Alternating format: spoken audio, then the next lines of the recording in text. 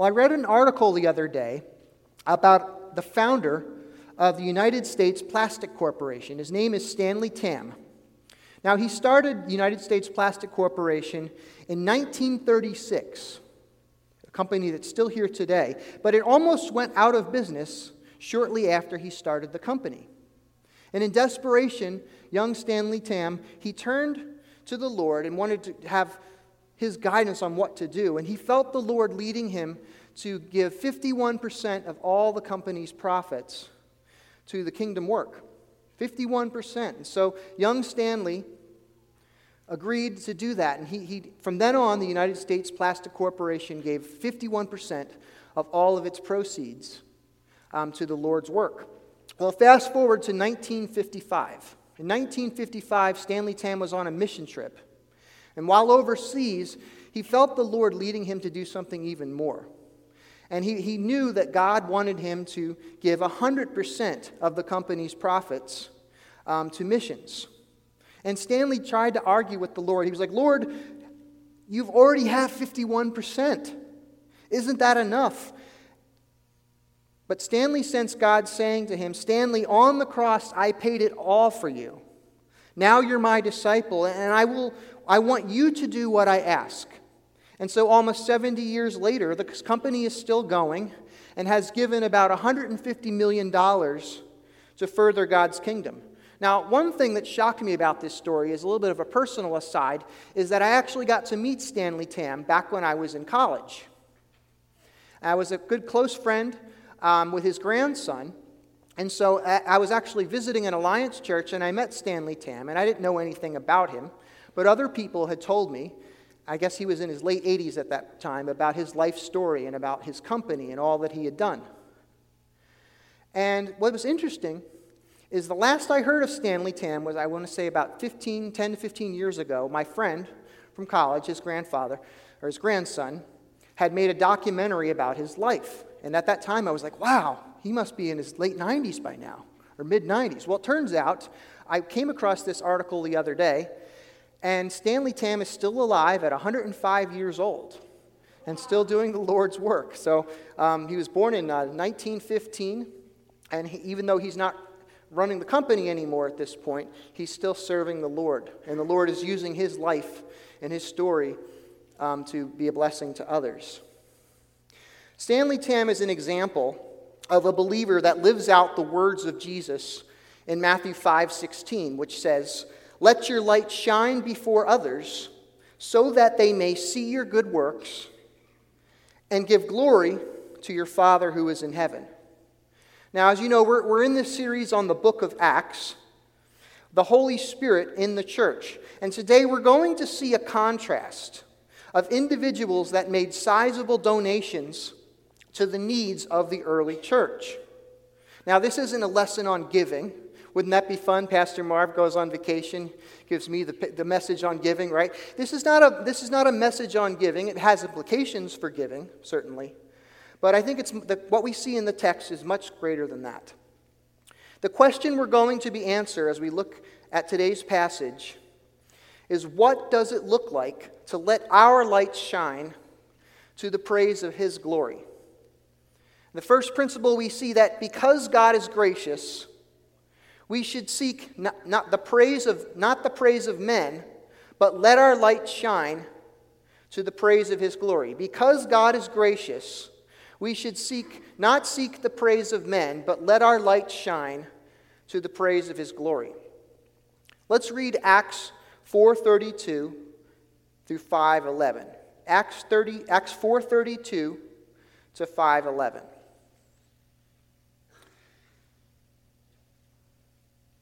Now the full number of those who believed were of one heart and soul. And no one said that any of the things that belonged to him was his own, but they had everything in common. And with great power, the apostles were giving their testimony to the resurrection of the Lord Jesus.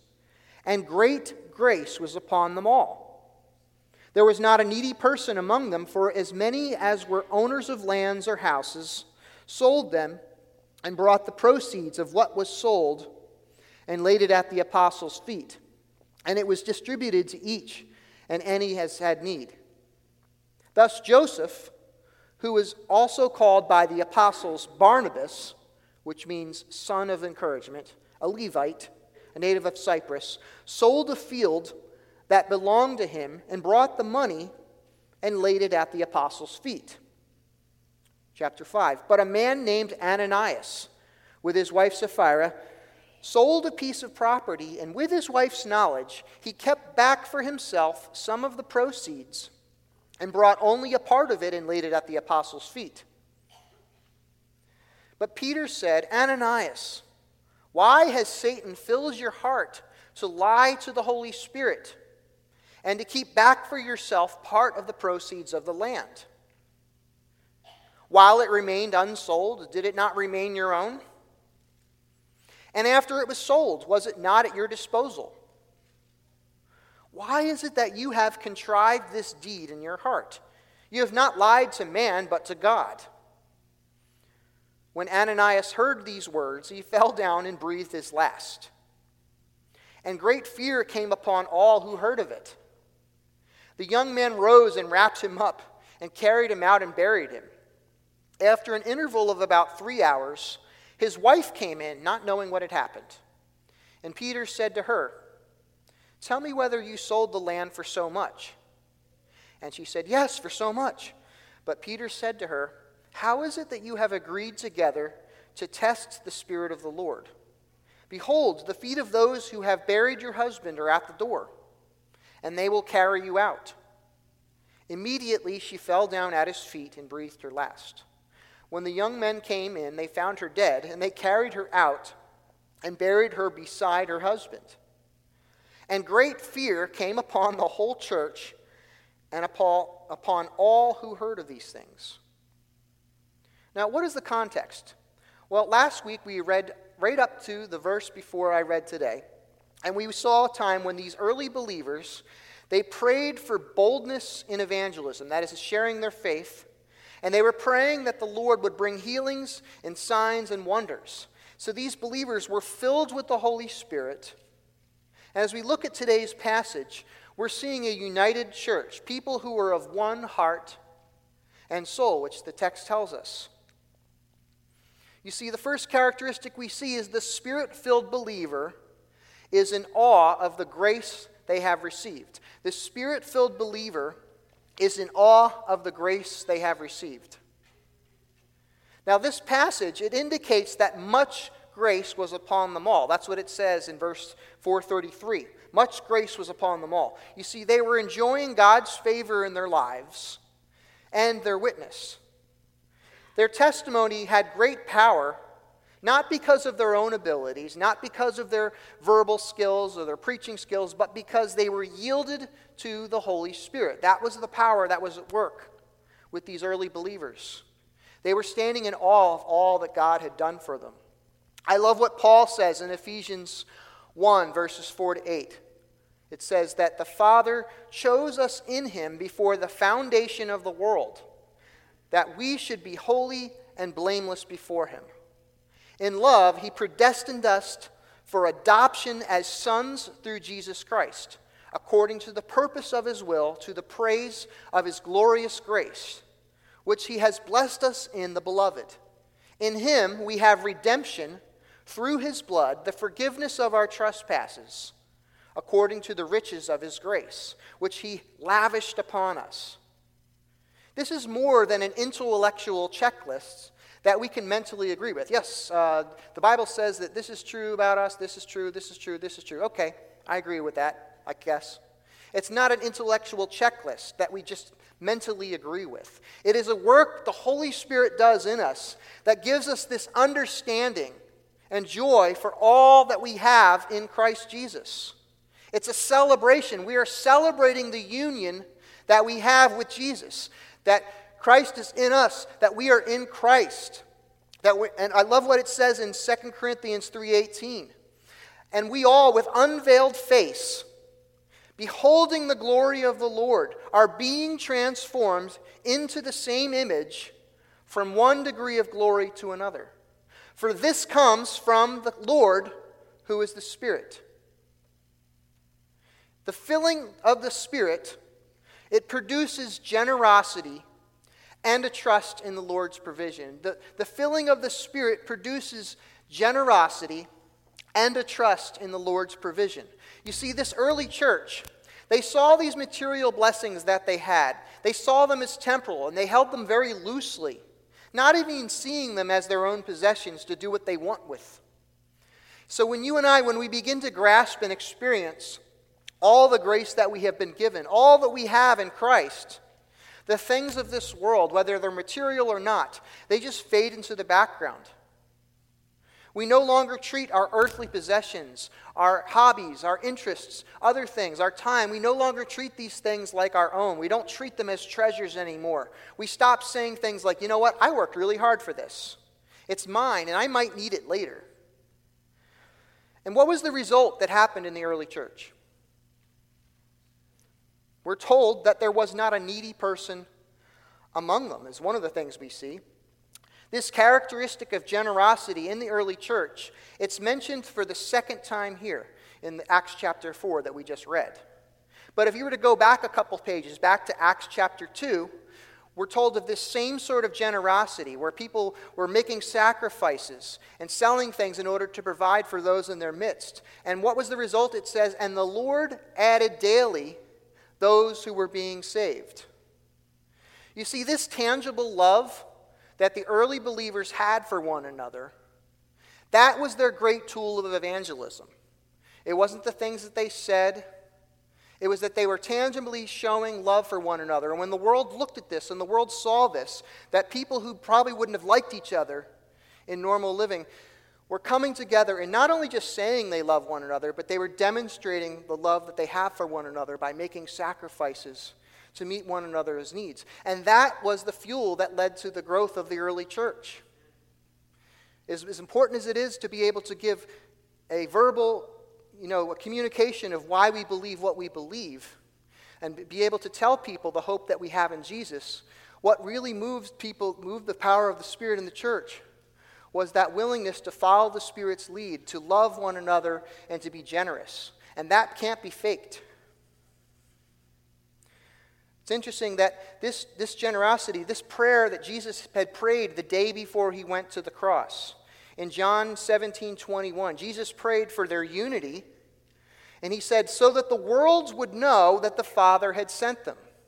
He didn't pray, I want them to be able to communicate what it means to come to me really clearly so that the world may know. He said that their unity would be their greatest evangelistic tool. And then we see the example set by Barnabas. We were first introduced to Barnabas, this character in the book of Acts here, but later on he travels around with Paul. So his name will be mentioned quite a bit as Paul travels around the Roman Empire. But we first see Barnabas mentioned in this passage. And Barnabas sold this property that he had, and it says he laid all the proceeds at the apostles' feet. You see, being generous, it flows from a complete trust in the Lord to provide. Many years later, there was a famine that would strike Jerusalem. And we learned that Paul successfully raised money for the church in Jerusalem, this church we're hearing about now being generous. And the Lord provided for them in their time of need through the generosity of other believers throughout the Roman Empire. You see, the example that Barnabas sets is that the Spirit-filled believer lets their light shine before others to glorify God. The Spirit-filled believer lets their light shine before others to glorify God. The text tells us that Barnabas sold his property and that he laid it at the apostles' feet. Now, we're not told the specific situation when this occurred. It doesn't seem likely that it was in front of the whole church. Very likely, as the passage tells us in other places, is that the apostles were meeting together even daily for prayer. And it was likely in one of these settings that Barnabas went and he basically said, I want you to use this to meet the needs of the people in the church. So we see this example of Barnabas being generous. There's nothing to indicate that he was doing anything to point people to himself. But Barnabas lived out Matthew 5:16. where it says, to let your light shine before others so that they may see your good works and give glory to your Father who is in heaven. Nothing indicates here that Barnabas was seeking any sort of fanfare about himself or his own willingness to be generous. Yet it's interesting is that clearly one outcome is that he was recognized for his generosity. It's even in the passage. Barnabas clearly was recognized and held up as an example of somebody who is generous. But we also see that righteous deeds encourage others to do the same. Righteous deeds encourage others to do the same. While Barnabas is the only one mentioned by name in this passage, as far as those doing deeds, it says in Acts 4:34, as many were owners of lands or houses, sold them and brought the proceeds of what was sold and laid it at the apostles' feet. See, when we see others being willing to take a step of faith, it encourages others to do the same. Even Barnabas' name, his name means son of encouragement. His original name was Joseph, which he's no longer referred to. He's called son of encouragement here and then throughout the book of Acts. And it implies that his deed was encouraging to the rest of the church. I think we can even understand this concept of our deeds encouraging others to do the same. Have you ever seen that kind of movie scene where we've seen it in like 100 movies where like the star person in it says, I'm going with no one else is coming with me. And he's about to go off on his mission or his journey or he's going to go conquer something. And he says, who's with me? And then one by one, the most brave person stands up and says, I'm with you. And then slowly another person stands up. I'm with you too. I'll lend my sword to your cause, my bow to your cause. And finally, the most reluctant person, maybe somebody who was critical, the last person who stands up and says he's willing to join in. Our deeds encourage others to be generous as well. We can even understand that in human terms. But it also makes me think of the opposite. In John 6:68, where many disciples of Jesus left him, and then Jesus asks the 12, do you want to go away as well? What Simon Peter say? He says, Lord, to whom shall we go? You have the words of eternal life. So it's true that sometimes the Lord leads us to take a step of faith when no one else is willing to. It reminds me of A.B. Simpson, our denomination's founder, who had left this successful job that he had as a pastor in a large church in New York City of many wealthy people, because he wanted to go minister to the poor Italian immigrants that were coming into New York City. And they weren't welcomed at his church. His church basically said, look, it's either them or us. Because when it was just a few coming in, they didn't mind so much. But as more and more of the church began to be filled, they began to push back against us. And finally he said, you want me to choose? Fine, I choose them. And he left his secure position. He had no income, and in order to follow the Lord's lead. Sometimes the Lord uses our willingness to take a step of faith to encourage others to do the same. You and I, we have a lot of examples. We have the Stanley Tams. We have the A.B. Simpsons. We have the biblical examples. If you go to Hebrews chapter 11, there's all these examples from the Old Testament who took steps of faith in their obedience to God. But unfortunately, what Acts chapter 5 shows us is that sometimes righteous deeds can lead others to jealousy if they're not filled with the Holy Spirit. You see, the great contrast to Barnabas is the example that we see of Ananias and his wife Sapphira. The Spirit-filled believer desires to be holy, not just to appear holy. The Spirit-filled believer desires to be holy, not just to appear holy. Now, seeing the example of Barnabas and these other believers, this couple, Ananias and Sapphira, they decided to sell a piece of property that they had, but only give part of the proceeds to those in need. Now, if you're reading too quickly, you might say, well, at least they were willing to give something, right? Some people probably didn't give anything. But the key issue wasn't how much they were willing to give or not willing to give.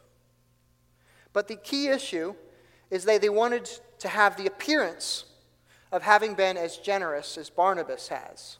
or Barnabas was.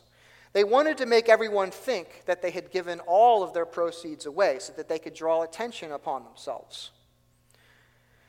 There's a quote that I saw by George MacDonald, and he says, "Half of the misery in the world comes from trying to look instead of trying to be what one is not."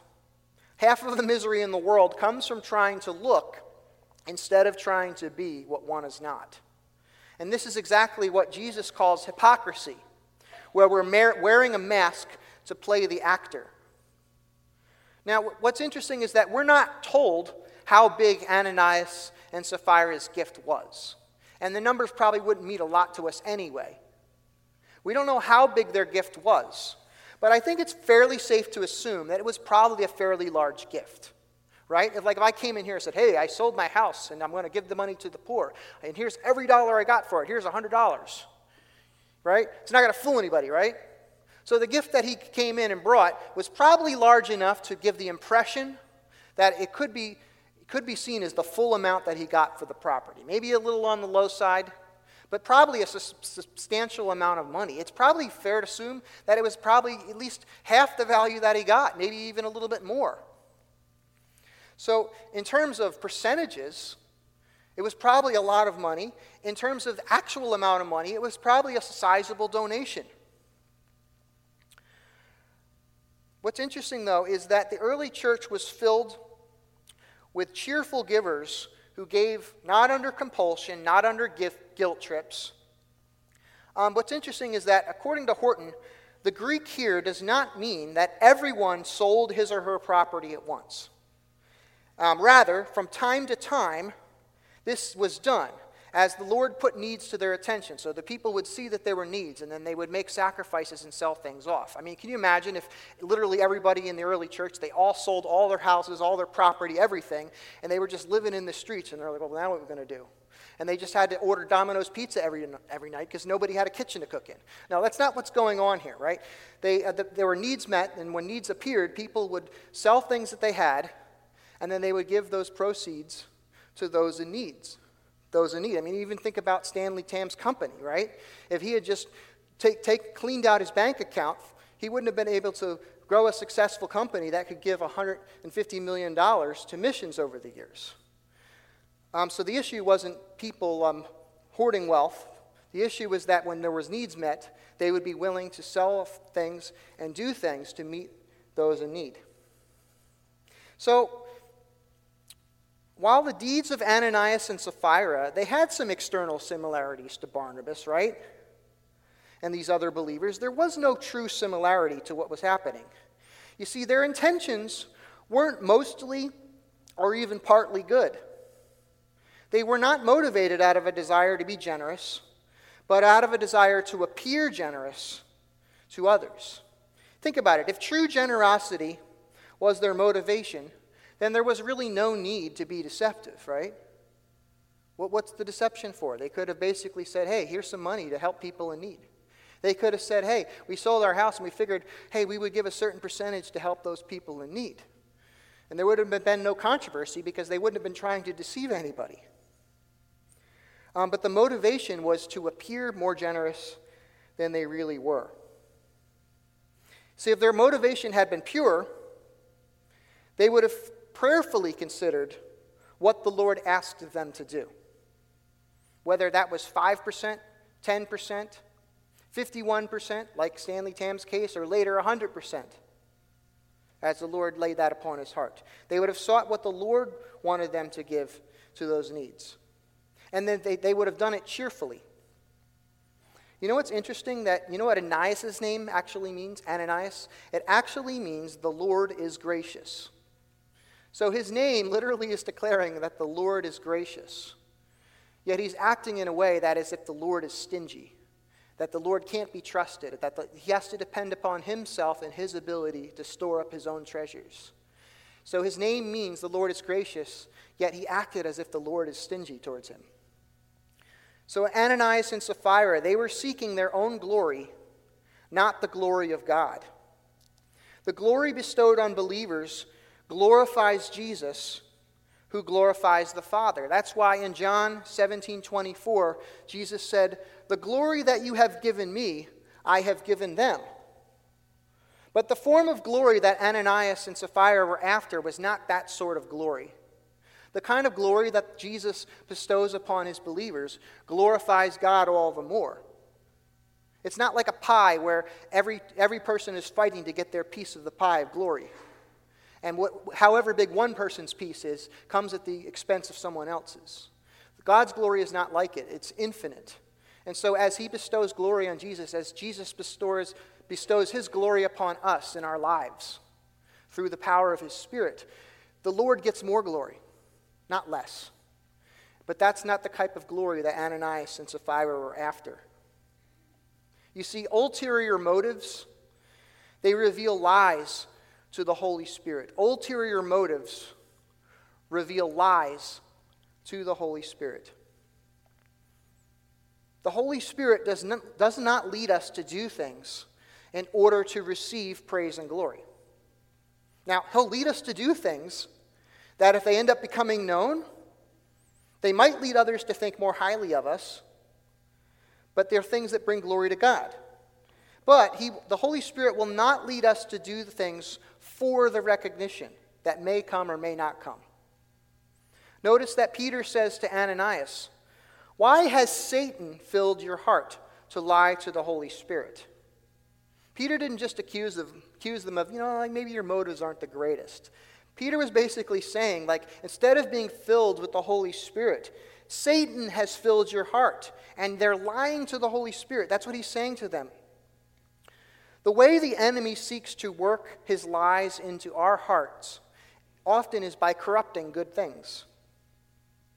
It's not a bad desire when somebody to be recognized by someone else. We all need those. We all feel encouraged when people tell us a good job or something like that, right? That's not a bad desire in and of itself.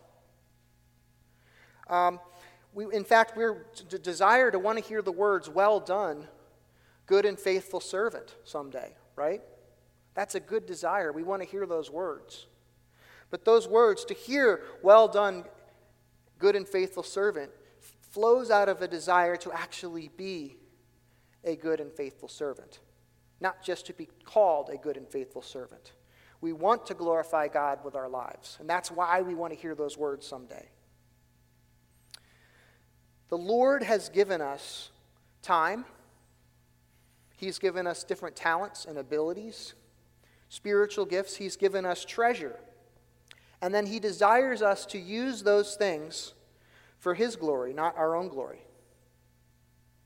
But those things can be used to attract attention to ourselves. Those things can be used in the church to leverage power or influence. Hey, people ought to take what I say seriously around here because, I do X, Y, and Z. And you know how much I give? And the giving is out of a desire of influence and control and entitlement. One trick the enemy uses is to encourage us to become prideful if something that we do or say benefits someone else, even if we did it for our own glory. Certainly God can use financial gifts and other acts of kindness to bless others, can't he? Even if they're done with not so great purposes. I think where Paul says that he rejoices that there's even some people who are preaching Christ out of selfish ambition. And he says he rejoices anyway because the name of Jesus is being, lifted up and proclaimed, right? So the Lord can use things that we did not do to glorify him. And that's one of the tricks that the enemy sometimes uses, is to think about this. When a famous pastor or one of those people has a major fall, right, and something that's revealed what they were doing in secret, right? When those things hit the news, quite often, there are people whose ministries have blessed and impacted and helped thousands and millions of people. So sometimes we like it when things that we do help others. Sometimes it's out of a desire to justify our own hearts and our own motives. We don't know that much about Ananias and Sapphira because the only thing we see about them is this passage. But I bet you they would have been perfectly happy to see that the funds that they gave with selfish motives used for good. In fact, if they gave that money and it helped someone out and someone was like, "Oh, we thank you so much. You made our day. Everything's great now. Thank you so much for blessing us." That would have built up their pride. They would have been perfectly happy, I bet, that the money that they donated was used for good purposes, because it would have instilled a sense of rightness in their own eyes about what they were really doing. Their excitement was only to the extent that it made them feel and it made them appear generous and righteous. It was not based on a genuine love for their brothers and sisters. And if we do outward acts to appear righteous and others seem to be blessed by those things, it can strengthen our resolve to lie to the Holy Spirit. But when we are moved and motivated by a desire to appear righteous, we're lying to the Holy Spirit. Yet think about lying to the Holy Spirit. Who are we fooling? Are we fooling the Holy Spirit? No. Fooling ourselves. Let's look at 1 Corinthians 3 a second here. You see, our true motivations will one day be revealed. Our true motivations will one day be revealed. 1 Corinthians 3, 11-15 says, "For no one can lay any foundation other than the one we already have, Jesus Christ. Anyone who builds on that foundation may use a variety of materials, gold, silver, jewels, wood, hay, or straw. But on the judgment day, fire will reveal what kind of work each builder has done. The fire will show if a person's work has any value. If the work survives, the builder will receive a reward. But if the work is burned up, the builder will suffer great loss. The builder will be saved, but like someone barely escaping through the wall of flames." Jesus says in the Sermon on the Mount in Matthew 6:1, to beware of practicing our righteousness before others in order to be seen by them, for then you will have no reward from your Father in heaven. Then he gives 3 examples of giving, praying, and fasting. This is also in Matthew 6. That if we do those things in private, the Father who sees those things will reward us. Now that's interesting, because this is the exact same sermon we just quoted before in Matthew chapter 5, where Jesus says, "Let your light shine before others, so that they may see your good works and give glory to your Father in heaven." I don't think Jesus is contradicting himself, but he says here in chapter 6 to do these things in private. So what's going on here? I think the way to recognize or to reconcile these two things is the key thing that Jesus says in chapter 6. He says, "Beware of practicing our righteousness before others in order to be seen by them." Notice that Peter, when he confronts Ananias' wife Sapphira, she goes along with the lie. He says, "How is it that you have agreed to test the Spirit of the Lord?" What does it mean to test the Spirit of the Lord? To test God is to see how far you can go in something before he does something about it. Well, I know I shouldn't be doing this, but I'm going to see how far I can go in this direction. Maybe God will just kind of overlook that, and I can just keep doing that thing that God doesn't want me to do. And that's what Peter accuses Sapphira of doing here, of testing the Spirit of the Lord. It's the same temptation that that Satan used against Jesus in the desert, if you recall. He wanted him to have the angels just come and bring him stuff to eat. Or he asks him to throw himself off so that the angels could rescue him. He was trying to get him to test the Lord. Warren Wiersbe said this. These are some sobering words. He says, "If God killed religious deceivers today, how many church members would be left?" Well, if God killed religious deceivers today, how many church members would be left? That's a hard word. It's a hard word for me because if I look back through my life, I know that there's times where I've done things, I've said things in order to appear righteous. And my concern was more to look righteous than actually to be righteous. To give the appearance of having it all together, to the being appearance of being wise or having something spiritual to say. I think we've all done that at times in our lives, if we're honest. Here's a good way we can test our own hearts. Does it bring us joy to see someone else bring glory to God? So if someone else is doing something kind or generous or great for the glory of God, does it produce in us a jealousy?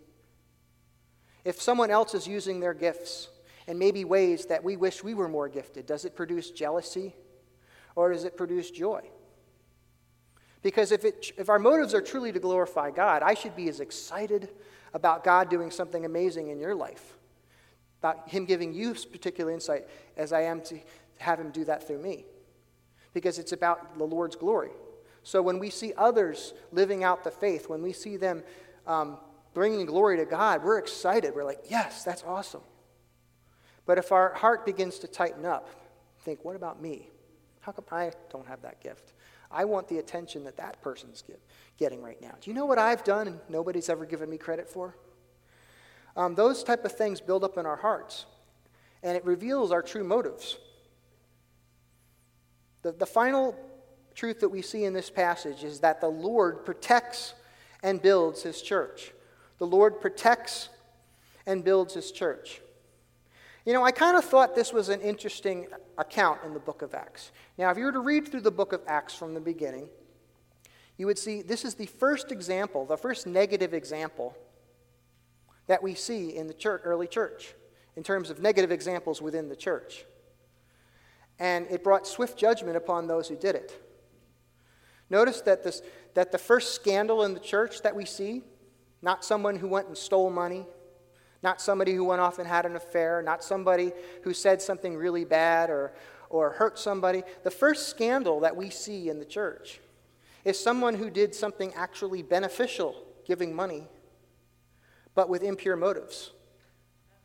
That's quite interesting that we see that in this passage. You know, if you were to make a movie on the book of Acts, like a lot of movies, if you try to make a movie out of a book, what do you have to do? You have to cut stuff out, right? If I was making a movie on the book of Acts, I would be tempted to cut this section out of the book of Acts. Because if you think about it, what do we see? The church last week, in verse 431, they're praying for boldness. They're praying for signs and wonders, right? And the place shook. The people were, and all of a sudden, what do we see right after the death of Ananias and Sapphira? Signs and wonders, miracles. You could have just skipped this whole chapter or so and gone right from their prayer right into the signs and wonders and miracles that were occurring in the church. In fact, even the positive example of Barnabas could be overlooked. I mean, going back to chapter 2, the same kind of thing was happening. It mentions in chapter 2 that they were selling their possessions to help those in needs. And it even goes on to say, and God was adding daily those who were being saved. Yet we have this example, this first negative example. Another thing that's easy to overlook is that this is actually the first time the word the church is used in the book of Acts. Now that church, the word for church is ecclesia. And it means the assembly of believers, the congregation. So the first use of the word ecclesia, the church, is used here at the end of chapter 5. And what does it say in verse 11? This first use of the word church. And great fear came upon the whole church, ecclesia, and upon all who heard of these things. So those inside and out the church were aware of these events, and great fear came upon all. The sin of Ananias and Sapphira, you see, it was a great threat to the unity and the purpose of the church. The threat to the church, it wasn't a lack of money, it was pride. Such hypocrisy, it threatens the effectiveness of the church today. And you see, there's a holy fear that we should have towards the Lord. It's not a fear about whether he will forgive us, because we know if we confess our sins, he is faithful and just to forgive us of all unrighteousness. Yet there is a fear of reverence we have towards the Lord, knowing that it's by his mercy that he doesn't bring judgment upon us today. We're to remain in awe of the grace that we have received. We should never test the Holy Spirit. Instead, we are called to be filled by the Holy Spirit, allowing him control. And he will lead us to let our light shine to God's glory. Let's pray.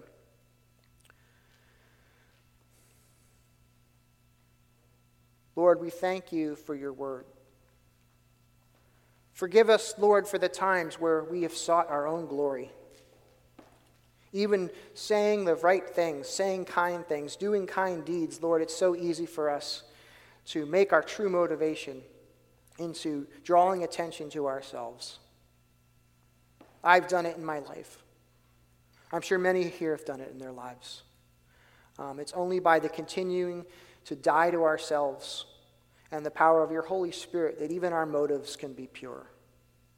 So, Lord, we pray today that you would purify our hearts, that we would take great joy in seeing your name made great in the lives of others.